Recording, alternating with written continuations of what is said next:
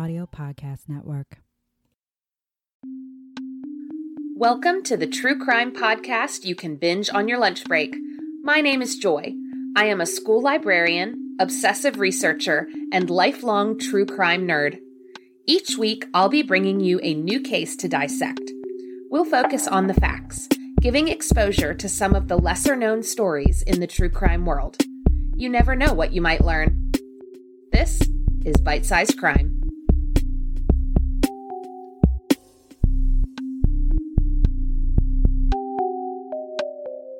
Welcome back to Bite-Sized Crime.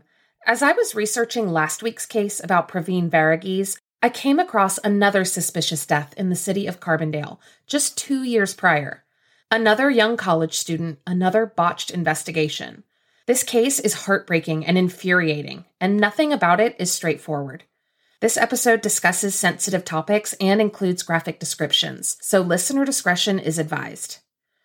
At 9 a.m. on Saturday, March 24th, 2012, a call came in to 911 in Carbondale, Illinois. 911, what's your emergency? Hi, we have a person at my living facility who we believe to be dead. Okay, where's that at? We're at 500, here. Hello? Hello? Hey, I'm at 500 North Westridge Drive, apartment A2. Okay, and who is this to you? It's my ex-girlfriend. And how old is she? She's 22. Okay, and is she not breathing at all? No, I woke up and she's covered in blood. She's overdosed. She bled out through the nose. And you said she's 23? 22. 22? What's her name? 911, what is your emergency? Hey, I'm going to send an ambulance, Amber? but they have a 1079. Amber? Yeah. This is Richie. My girlfriend just committed suicide. Can you send an ambulance, or can you send a car over 500 North Westridge, apartment A2? A2? Yeah. Yep, we'll be on our way. Thanks, Amber. Alrighty, bye. Can I go ahead and hang up? Yeah, I'll go ahead and hang up. I'll go ahead and send an ambulance that way, though. Thanks. You're welcome. The first male voice you heard on the call was Wesley Romack. The second was his roommate, Richie Minton. Richie knew the protocol. He himself was an emergency dispatcher with the Carbondale Police Department. He was calm and collected as he provided his address and explained that his ex-girlfriend had overdosed.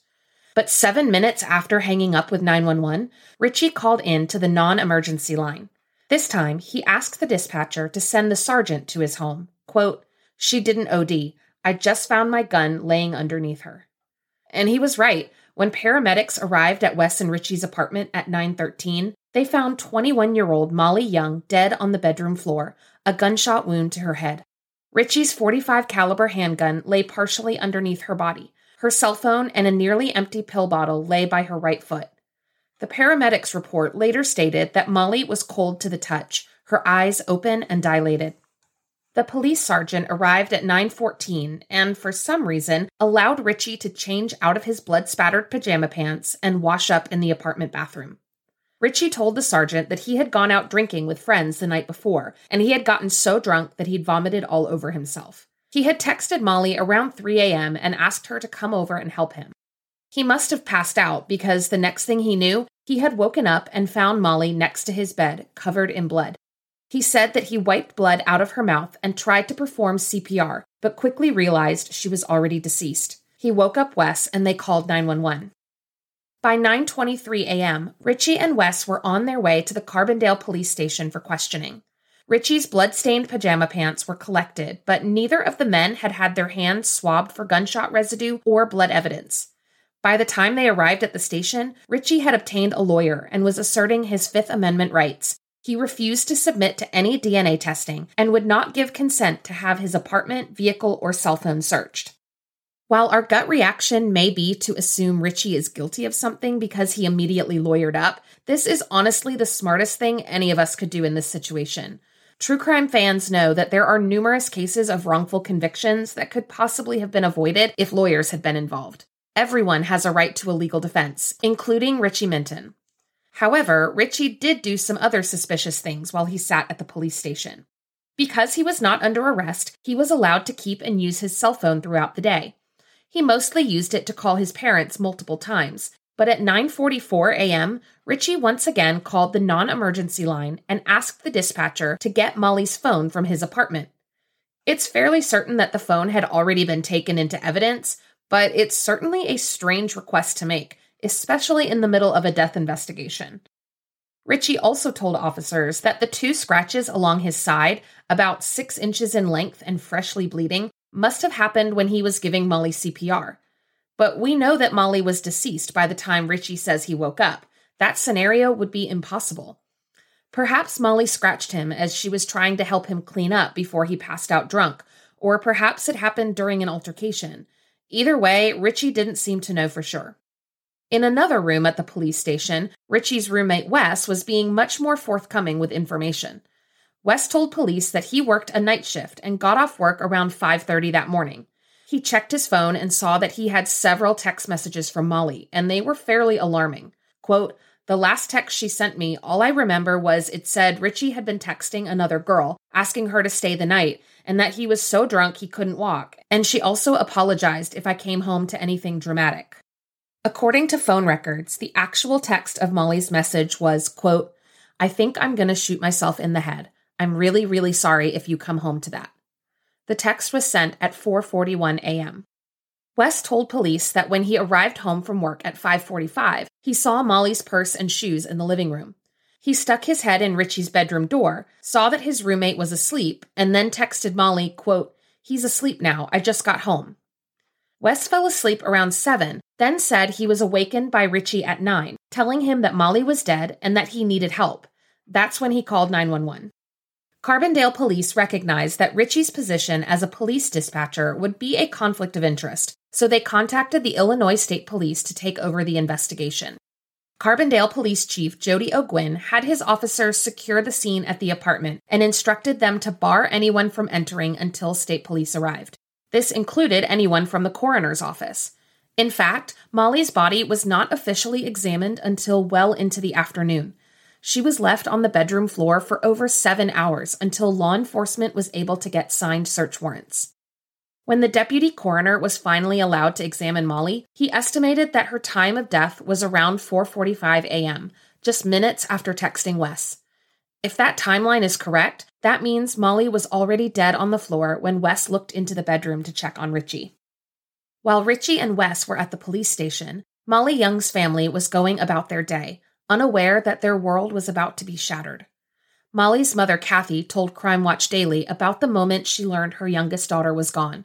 Quote, "When I drove up in the afternoon, there was a state police car in the driveway. He said, 'I regret to inform you that your daughter's been killed,' and I fell to the floor." But Molly's family wouldn't have much time to process the news before investigators were searching the home where Molly lived with her mother and grandmother. They seized Molly's laptop and camera, but wouldn't say what they were looking for. I do think it's important to note that Molly's room was searched before Richie's, the actual crime scene, and Richie's computer wasn't seized until months into the investigation. On March 25th, the coroner's office released their findings. Quote, "The investigation conducted by the agencies involved indicated self-inflicted wound. The manner of death is classifiable as suicide." Molly's family was shocked. State police had first said that Molly's death was being investigated as a homicide. What had changed? This was not the Molly they knew. Molly had grown up in the Carbondale area. The youngest of 3 sisters, Molly was bright and creative, passionate about music, art, and photography. In high school, Molly received the Scholastic Art and Writing Award for one of her photographs, and she was invited to Washington, D.C. to see it displayed in the lobby of the U.S. Department of Education. It was a huge honor, and Molly's family was so proud. After graduating from Marion High School, Molly enrolled at Southern Illinois University. She worked at Victoria's Secret to pay the bills while she continued to study and create art. But her family admits that Molly's life wasn't perfect. She did struggle with depression, and she had even gone through a pretty significant health scare. Molly found a lump on her neck that she feared was a tumor on her thyroid. Her journal entries during that time showed how scared she was. Molly worried that she would die. Thankfully, the lump was not cancerous, and doctors were able to remove it with surgery. But the experience had quite an impact on Molly's mental health. So did her relationship with Richie Minton. The son of a Franklin County Sheriff's deputy, Richie was already working as a dispatcher when he met Molly. Molly's sister told Crime Watch Daily, quote, "You know, they're early 20s. Most of the guys at her age are not the most responsible. So I thought, oh my gosh, he's got a good job. So when they first got together, I was actually happy for her. I was thrilled that she was with him." But that happiness didn't last long. According to Molly's family, Richie was manipulative and verbally abusive towards Molly. Every time Molly tried to break up with him, Richie would threaten to harm himself. Kathy recounted one such incident. Quote, "I was over at her house one day. She said, Richie just texted me that he's going to kill himself if we don't get back together. I said, he's manipulating you. I said, he's not going to kill himself. She said, well, how can you be sure though, Mom?" Then, in early March of 2012, just weeks before she died, Molly learned she was pregnant.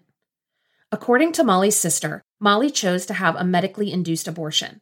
Molly confided in her sister that she had told Richie she was concerned she wasn't healthy enough to carry a baby, but that the real reason she wanted to end the pregnancy was because, quote, she did not want him to treat their child the way he had always treated her. Not long after that, Molly and Richie broke up again, and Molly told him that she didn't think they could stay friends. Richie again threatened to harm himself and blamed Molly for his pain. In a text exchange dated March 21st, Molly told Richie that she would leave him alone if he promised not to hurt himself. Richie responded, quote, "No, you've taken everything else away from me. You're not taking my only escape plan." Molly asked what she took from him, and he responded, quote, "I chose you over my friends. I don't have them anymore. You took my child away from me. Then you took you away from me. Now you took Wes away from me. I've got nothing." Wes often acted as a go-between for Molly and Richie, and it seems as though Richie was angry that Wes was taking Molly's side in the breakup. Wes was worried about getting in the middle of something, but Molly was truly concerned that Richie would hurt himself. This was the emotionally fraught environment of the days leading up to Molly's death. On the evening of March 23rd, just after 10 p.m., Kathy stopped by her daughter's bedroom door to say goodnight. Molly was already in bed, and everything seemed fine. But around 5:30 the next morning, Kathy remembers jolting awake, a strange feeling in her gut. When she went to check on her daughter, Molly was gone. Kathy texted her a few times, but there was no response. Kathy even went so far as to drive around town looking for Molly, stopping by what she thought was Richie's apartment complex. But eventually, Kathy turned around and went home. She wouldn't find out what happened to her daughter until that afternoon, when investigators told her Molly had been killed. With all of this context, Molly's family couldn't believe what investigators were telling them, that their bright and talented girl had taken her own life. However, there was some evidence to back up this theory. Molly's journals showed her struggles with depression, and she sometimes wrote about how unhappy she was with her life. When state police seized Molly's laptop, they found multiple searches for topics relating to suicide on the night before she died. There was a handwritten note left on her bedroom floor, telling her family and Richie that she loved them and that she was sorry to say goodbye. Then there were texts that Molly sent to Wes and Richie in the days before she died, referencing times she had previously tried to take her own life. Investigators believed that Molly meant what she said in her last text to Wes, that she was planning to shoot herself in the head. But Molly's family disputes all of these claims. Yes, Molly had struggled with depression, but the majority of her journal entries had been written when she was still in high school, and the last entry had been dated 9 months prior to her death. The laptop searches had been done on a night when she was out with friends, all of whom confirmed that she didn't have her laptop with her. The handwritten note had been written ages ago, around the time of her cancer scare. She had been saying goodbye because she believed she wouldn't survive. And the text to Wes and Richie, her family doesn't believe those came from Molly at all. Anyone could have sent those messages from her phone. As Larry told Crime Watch Daily, quote, "A text is not handwriting or fingerprints." For months, Molly's family agonized over the coroner's ruling. They knew that the investigation had been botched from the beginning, ever since Carbondale police let Richie wash his hands and change his clothes. But they weren't going to let Molly's case go cold. There were so many questions that still needed answers. Then, in January of 2013, 10 months after Molly's death, the coroner requested a special inquest into Molly's case. After examining the evidence, a jury of 6 changed the original coroner's ruling from suicide to undetermined. This was a huge win for Molly's family. Although they believed her death was a homicide, A ruling of undetermined could possibly help them get Illinois State Police to investigate further.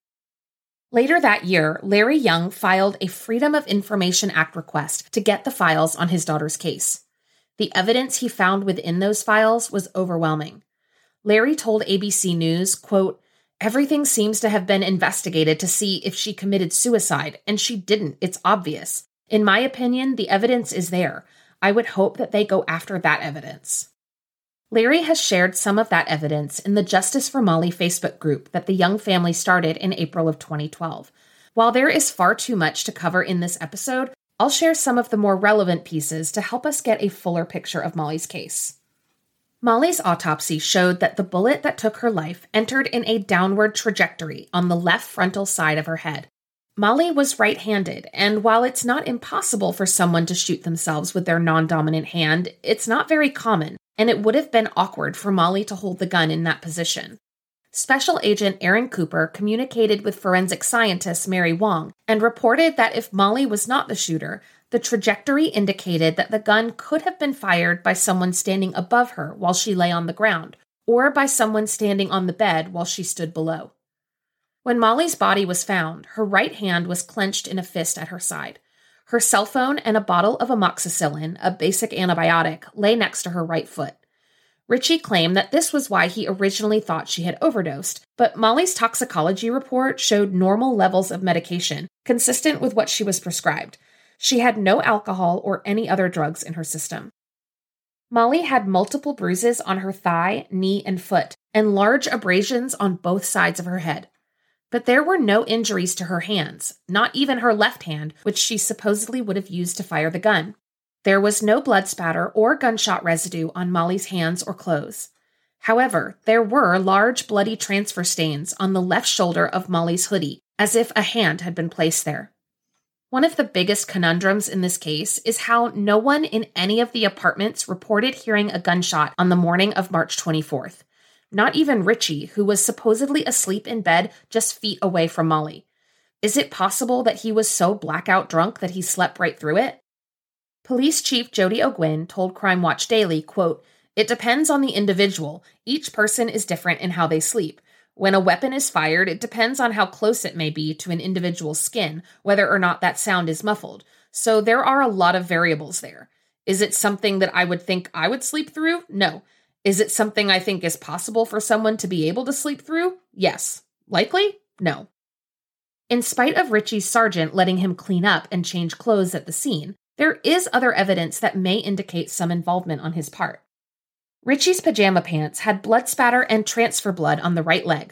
They also tested positive for gunshot residue. Richie's DNA was found under Molly's fingernails on both hands. This could possibly be connected to the large scratches on Richie's back. There was also no physical evidence that Richie had performed CPR on Molly as he had claimed. One of the most compelling and confusing pieces of evidence is the missing text messages. According to Larry Young, thousands of messages between Molly and Richie were deleted from Molly's cell phone, everything from January 17th to March 9th of 2012. Messages were also deleted from Richie's phone from January 17th up to the day of Molly's death. Some were able to be recovered through forensic investigation, but some were not. What was in those messages? How and when were they deleted, and who deleted them? In August of 2013, the Jackson County State's Attorney appointed a special prosecutor to look into Molly's case. For over a year, the prosecutor dug into the mountain of evidence, but in the end, he ruled that there was not enough to warrant an arrest. In January of 2014, Larry Young filed a wrongful death lawsuit against Richie Minton, alleging that he lured Molly to his apartment with the intention of shooting her, that he cleaned up the scene and staged it to look like a suicide, then waited hours to call 911. But in 2015, a judge dismissed the lawsuit, saying that the statute of limitations had run out. It was yet another blow to the Young family's quest for justice. But of course, they weren't going to take it lying down. Larry reached out to Illinois State Representative Terry Bryant for help. Larry explained how the lawsuit was dismissed because it had taken so long for the Illinois State Police to turn over the documents in Molly's case, and when they did turn them over, they left out large chunks of information. They had missed their window for justice because of police inaction. Representative Bryant agreed that something had to change. Together, they began to craft a bill that would require agencies to turn over documents requested through FOIA within 30 days. If the Young family had had those documents earlier, they may have been able to find justice in civil court. On July 19, 2016, Illinois Governor Bruce Rauner officially signed Molly's Law. He told reporters, quote, "Today is an important day for Illinois families seeking justice. This bill provides families a longer time frame to bring wrongful death actions against perpetrators of intentional violent crimes and gives families access to the necessary public information to find closure in a loved one's death." Today, Molly's family continues to fight for justice. Although no charges have been filed in the case, they believe it's only a matter of time. They want the evidence to be brought before a grand jury and an indictment to be handed down. In the meantime, they honor Molly's memory through a memorial scholarship and generous donations to causes that Molly would have loved. Their Facebook group, Justice for Molly, is 22,000 members strong, and they are not stopping anytime soon. Molly's case is still open and active, and the Justice for Molly team is determined to keep her story in the public eye. I encourage you to join the Justice for Molly Facebook group, not only to learn more about Molly's case, but to show our support as a true crime community for victims like Molly who need their voice to be heard. And if you have any information about Molly's case, please contact the Jackson County State's Attorney's Office at 618-687-7200. Let's get justice for Molly. Thank you for listening to Bite-Sized Crime. This episode was written, researched, and edited by me, Joy Scaglione. Theme music is by Arts Guitars. For episode transcripts, pictures, and sources, please visit bitesizedcrimepod.com. You can also follow the podcast on Instagram at bitesizedcrimepod. If you have a suggestion for a case I should cover, please email me at bitesizedcrimepod@gmail.com. And be sure to subscribe and review on Apple Podcasts or wherever you like to listen.